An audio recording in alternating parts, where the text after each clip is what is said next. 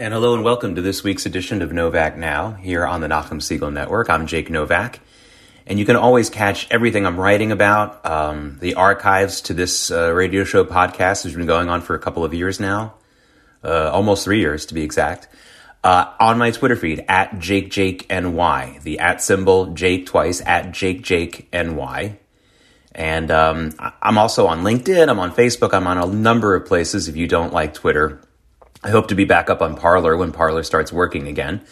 But it's always better to just go straight to the Twitter feed. You don't have to post there. You don't have to be a regular contributor or anything like that to just see what I'm doing and just following there. So, and again, I urge everyone to do it not only so that I can get more followers. That's not really the goal, but because there are so many things that I refer to and talk about on Novak Now that really do require more reading. I'm aware of that. I'm aware that even a half-hour weekly podcast radio show with 30 minutes to talk about any particular topic that I want to talk about, I know that is still not enough time for a lot of the intellectual heft that it requires to really get into some of these issues that I'm talking about. So I realize that this is still the Reader's Digest version of a lot of important information. So again, check out the Twitter feed as much as you possibly can, at JakeJakeNY, for frequent updates, frequent references, and more reading, which I hope you'll find stimulating, enjoyable, and all those things. I want to talk about today a very serious trend that I have noticed going on in America now for more than 4 years. And it's gotten to the point where it just can't be ignored anymore. It really needs to be pushed back on by good people like us, because the trend is out of control. And the trend I'm talking about today is this tendency now, mostly promoted by the news media, but politicians as well, to overstate, overshock, overfrighten people over the movement of white supremacy in America. Now, I want to start off by saying very clearly that, of course, there are white supremacist movements in America. They exist. They are dangerous, even when encountering one or two people at a time who are in these groups. They are hate groups. And I have no problem with the FBI or any other law enforcement group investigating people who may be breaking a number of different laws connected to hate groups.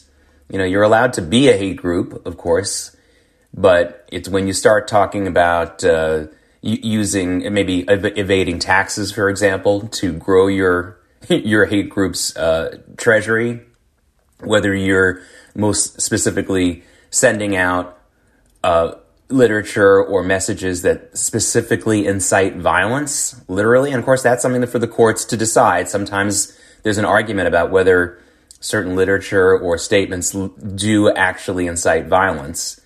But there are certainly, you'd be naive and just unfair to say that there isn't some specific incitement of violence by some of these white supremacist groups. So, of course, that does happen. And nobody here, especially not me, is denying that we've had these kinds of hate groups in America for a long time. Every country, by the way, has them under different names, and they're not always white supremacist groups. There are other groups, of course, in other countries in the world. But that is not to excuse any of these groups or excuse any of the countries that have these groups. But it's just something since probably the beginning of time that we have these kinds of organized hate organizations, for lack of a better description. And we have them in the United States, and they're never probably not going to be a problem at some level. Now, I wanted to get that preamble out there. I wanted to say that before everything else I'm going to say, so that there's no misunderstanding about what I'm about to really dedicate this edition of Novak Now to. Because what I want to talk about is how, for especially the last 4.5 years, getting on to about 4.5 years, especially for the last 4.5 years, there is no doubt in my mind that the American news media, a good deal of American politicians, the American entertainment media, and too many Americans doing it themselves on social media themselves are doing the following. They have, I believe, created a crying wolf situation when it comes to white supremacy in America that is leading to becoming a terribly self-fulfilling prophecy. So let me explain what I'm saying here. Whereas, of course, as I just said to begin this program, there are white supremacists in America, there are white supremacist groups in America, and they are dangerous, even in small numbers. What we've seen over the last 4.5 years is a wild exaggeration of their numbers.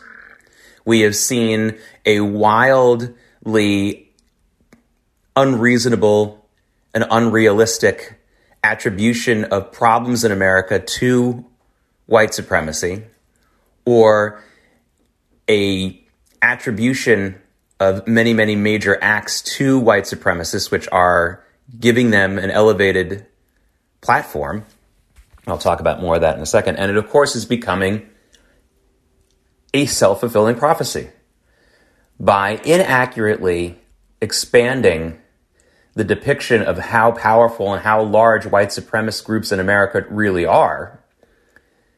These people who are crying wolf about this, and again, I mentioned the culprits, the news media, the entertainment media, a lot of politicians, and sadly, a lot of ordinary Americans on social media, by overstating the influence of these groups, they are creating a situation where the influence of these groups actually is growing.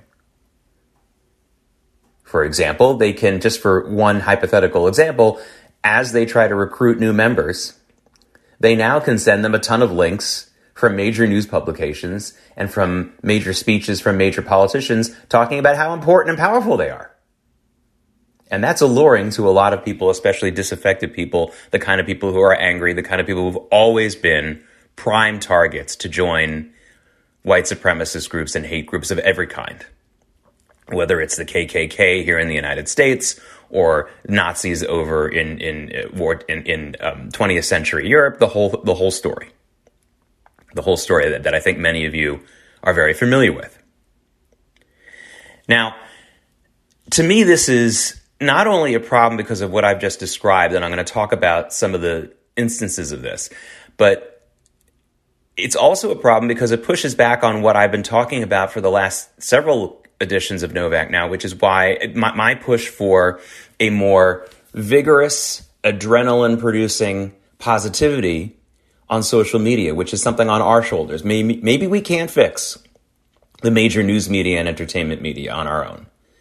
But for those of us who either wittingly or unwittingly spread the negativity, spread the conflict, spread the disproportionate sense of the truth online on our own social media posts, and I think we've all been guilty of this at one time or another if you've been active on Facebook or Twitter over the last 10, 20 years.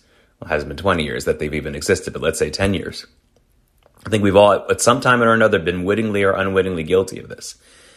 Of course, as you know, I've been pushing for a more strenuous, positive attitude online to really try to get the same adrenaline that gets produced when we put something negative or frightening in our social media posts. Try to word it properly, try to put it in the right context so that you get the same kind of adrenaline reaction from a positive or encouraging post or piece of news that you're spreading around. So, of course, this overstatement of how influential and how large and how powerful white supremacist groups are in America is the exact opposite of what I'm talking about. It is, in many ways, even before we talk about social media here for a second, this over-exaggeration of white supremacy and the way that white supremacy has been depicted in the U.S. news media and has been credited, for lack of a better word, with being responsible for so much that's gone on over the last several years, it is an example of every one of the biases and failings of the American news media that I have outlined for many years, including on other editions of Novak Now. Many of you know that I list 3 main biases for the American news media in this order, in descending order. The number one bias for American news media, and probably all news media since the beginning of time, since the time of the cave drawings, the number one bias has been the bias in favor of negativity, the bias in favor of fear, the bias in favor of creating conflict, just that bad feelings type of negativity bias that news media has, because throughout history, these kinds of stories that invoke fear and anger, are the ones that are most likely to get people to, years ago, buy a newspaper, get people now to click on a story, get people now to share a story. Now, again, as you've heard me argue in previous editions of Novak Now, I've said, I think you can get the same kind of frenzy, for lack of a better word. I think you can produce the same kind of frenzy and adrenaline from positive stories if they're couched in the proper context. So I urge you to check out the Nachum Segal Network archives for my show Novak Now over the last couple of editions for more details on how to do that. But for this particular instance now, I want to talk about how dangerous it is when you don't do what I'm suggesting, because what the news media, again, the entertainment media, and a lot of ordinary people have been doing for too many years now is the exact opposite when it comes to discussing white supremacist groups in America. We have created a bigger problem by supposedly pointing out the problem and supposedly attacking the problem. You've actually made it worse. Now, the first thing they've done to make it worse is they frightened a lot of people. At its core, whether you're talking about terrorism, whether it's coming from foreign terrorist groups or domestic terrorist groups, don't forget the word terror. They're trying to get people to be afraid. And when you spread the fear for them, when you act as a mouthpiece for them, which is what the news media is doing, I think not so unwittingly. Maybe some of the folks in a newsroom, the rank and file workers, don't realize what they're doing, but I think that the people who really own these media companies, and more importantly, the type of people who really run the networks, the person who really is in charge at CNN, the person who's really in charge at the New York Times, the person who's really in charge at the major networks, I think they pretty much know what they're doing when it comes to spreading fear and spreading that terror. Well, they are doing the white supremacist groups' work for them in many ways, but this is just the first way. They're spreading that fear around. So it is despicable on that one count. They're actually kind of doing them a favor. Not that we suppress stories about crimes. If a white supremacist group commits an act of violence or racist graffiti or stuff like that, I'm not saying you shouldn't report it. But when it takes a disproportional place in your newspaper or on your television program or on your website, that's a problem. That's a problem. And of course, the American news media has done all of those things. And again, the entertainment media has done it too for years now. For many years now, not just since Donald Trump was a presidential candidate, starting in 2015. But of course, that was a major spike in it. So the negative bias, the scare tactic bias, the conflict bias, that of course is very present.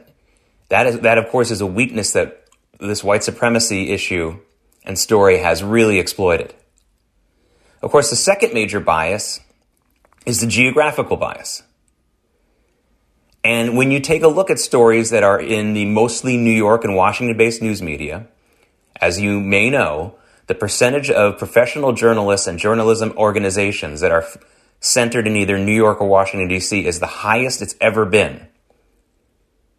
More and more of our news content is coming out of New York or D.C. than ever before, which is amazing when you consider that the internet allows people from all over the country to be broadcasters and be content producers. It really shouldn't be this way, but it is, unfortunately. That percentage is growing and growing. And laughingly, especially since we know of all the anti-Semitic attacks that have been going on in places like Brooklyn for years now that have been on the rise, and that is true. Laughingly, journalists in New York and journalists in Washington, D.C. have convinced themselves that while there is some racism and definitely some racist violence going on in their cities, it is mostly a red state America problem.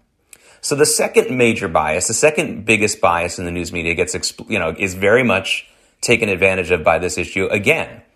Because when they report about white supremacy and they report about these kinds of extremist groups, it is part also of the geographical bias of those New York and DC-based reporters who believe that they are superior, that they believe that blue states are better in almost every single way than red states. And this is another story that they're going to be very attracted to covering and very attracted to over-covering because it really triggers their geographical bias against other states in the country that are not like them.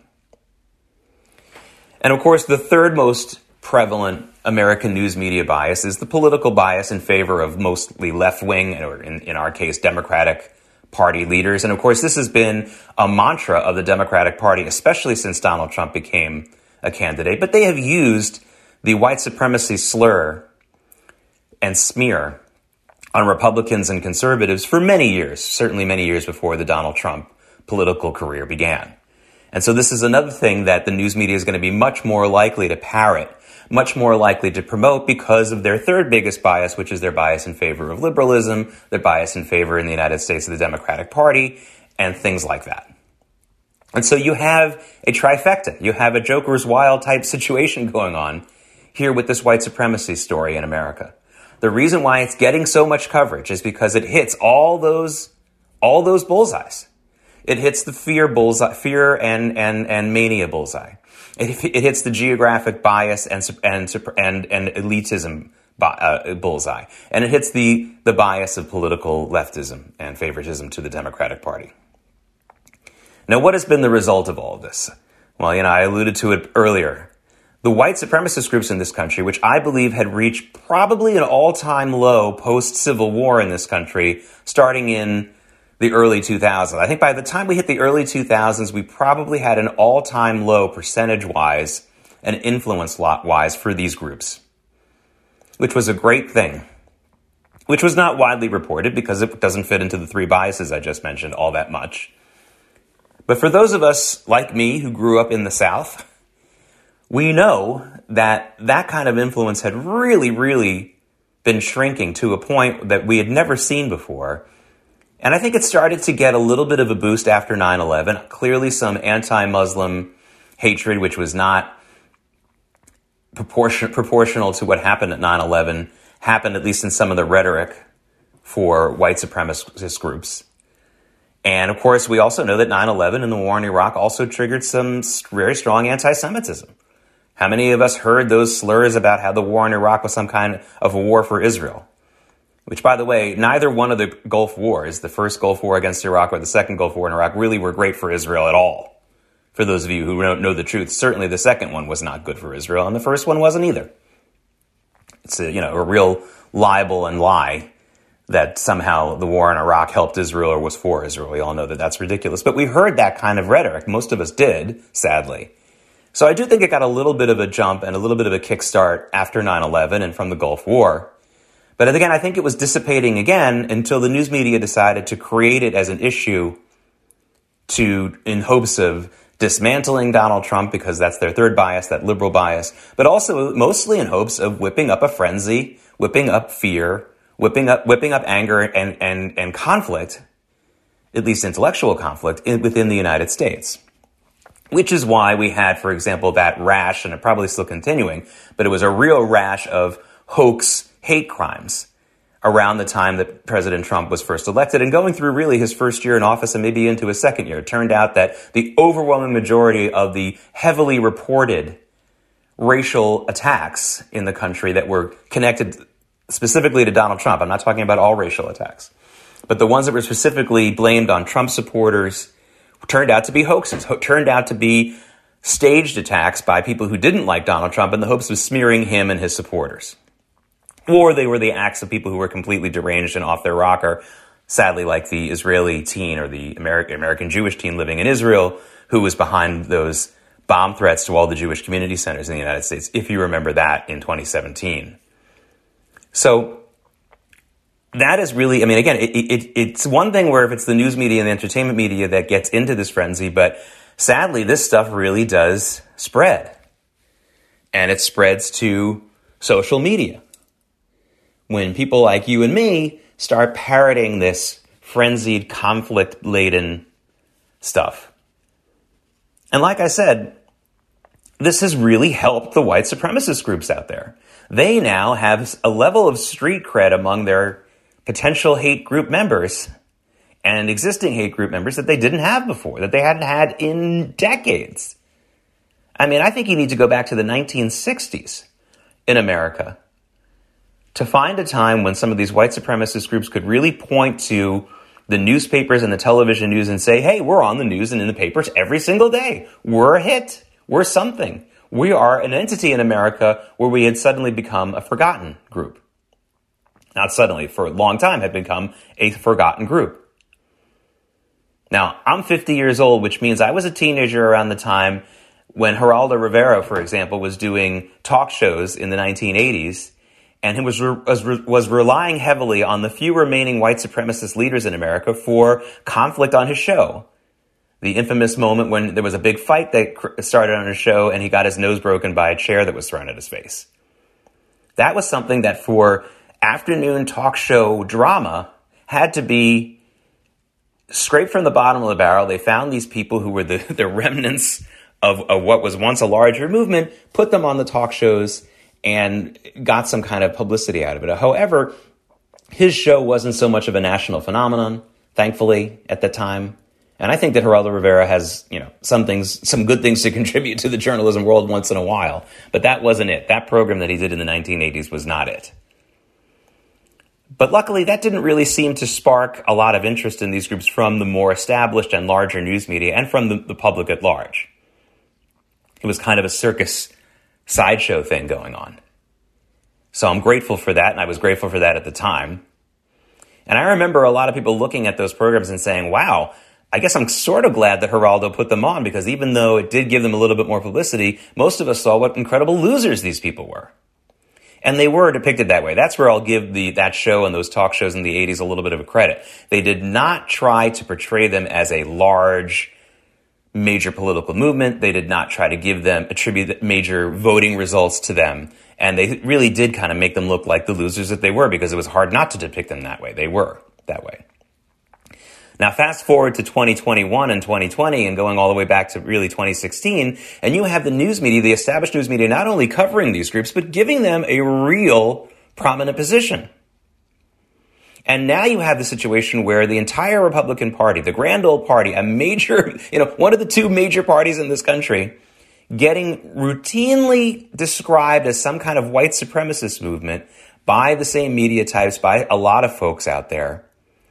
I mean, look how far we've come. We've come from shows like Geraldo, the Geraldo talk show of the 1980s, having to find these people and scrape the bottom of the barrel to get them, depicting them mostly as losers, and just using them for a momentary circus sideshow type event, to today, where you have the major news organizations, the major entertainment media, and the political leadership, not just like rank and file kooks, but political leadership of the Democratic Party, describing their opponents and tens of millions of Americans as either being really active members of white supremacist groups or white supremacist ideology, believing in it, or at least being very, very hospitable to it. That's where we've come in America.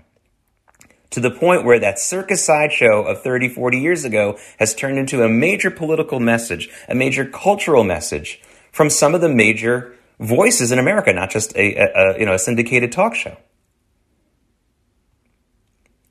And that's what it's become, this self-fulfilling prophecy, because now white supremacy is being given a lot of credibility.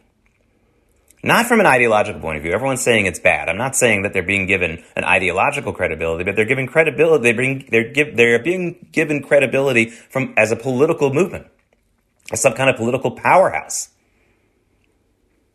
Which, folks, take it from me, it's not true. White supremacist movements don't have any more power in America than they did many years ago, which is to say they don't have much. They really don't have any at all. But if we continue to talk about them like they are powerful, they are going to grow in membership and they will have power. And that's the danger. And I'm seeing it. We're all seeing it happen in front of our eyes. And we've got to stop it. We've got to push back on it somehow. Because it just makes the problem worse. It just makes the problem worse. And I have to tell you that this goes beyond depictions of stories and putting them on the front page, and maybe they don't belong there. There are stories that exist in, our American history and our recent American history, which I think have been put together to somehow exacerbate and to exaggerate the influence of white supremacy. I'm sorry, folks, but that march on Charlottesville in 2017, where the anti-racist protester, that woman was killed, and we all know what happened. and the whole hoax about President Trump supposedly calling white supremacists very fine people when he said they weren't, and they should be discredited totally and denounced totally. But you know what happened with that, with everyone from Joe Biden on down continuing to believe or at least lie about what President Trump said about them. But, you know, folks, I can't get out of my head the fact that that march on Charlottesville, that racist march on Charlottesville, and there were some people who were marching in favor of free speech, but the call for all the white supremacists in America to show up to Charlottesville, and a number of them did, although it took weeks or maybe even months to get them to show up, because again, there's not a lot of them in this country. Really, thank God. But I can't help continuing to be disturbed. I can't help but to continue to be disturbed by the fact that that march was organized by someone who was a very vocal supporter of President Obama just 4 and 8 years before. It makes very little sense to me. How does someone who was a vocal supporter of Barack Obama become the person in 2017 who organizes a white supremacist march on Charlottesville, Virginia? It makes no sense to me, unless we're talking about someone who was one of the pioneers in this smear campaign effort to smear all the Trump supporters and by extension all Republicans as white supremacists. It's one of those things that has just nagged at me for years now. It's almost 4 years that has nagged at me. How can someone who was a big Obama supporter suddenly turn into a white supremacist organizer? I suppose it's possible from a psychological point of view for people who are professionals in this. Maybe this is just someone who liked to get attention, and so he switched teams, so to speak. But it feels like to me that what was really going on was a smear campaign that was sadly successful. People fell for it. The white supremacists showed up. However, a few hundred of them showed up after weeks and weeks of being urged to show up. Other people showed up to protest them. Some people showed up for free speech. I think all of them probably would have been better if none of them had showed up. And there was a death, and then it turned into a national political issue. A perfect storm, created by someone whose motives I still don't understand.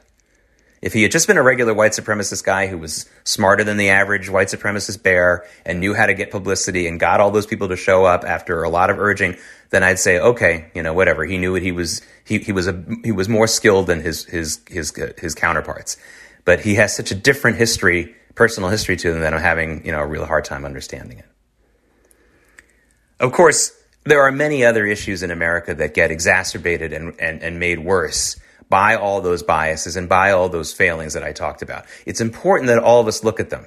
We see it every day with the depiction of life in Israel and the Israeli-Palestinian conflict. We see it every day with other issues that are blasted out of proportion by all these biases and all these problems. We have to be part of the solution here. Don't spread the fear and the hate. Don't spread the conflict.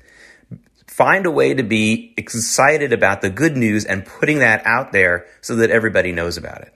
That's really the message here. And what's going on with the depiction of white supremacy in America is the exact opposite of what we want. If we just do the opposite of everything that's being done to talk about that issue, we'll be in a good place. I'm Jake Novak. This has been Novak Now on the Nachum Segal Network. I hope to speak to you again next week.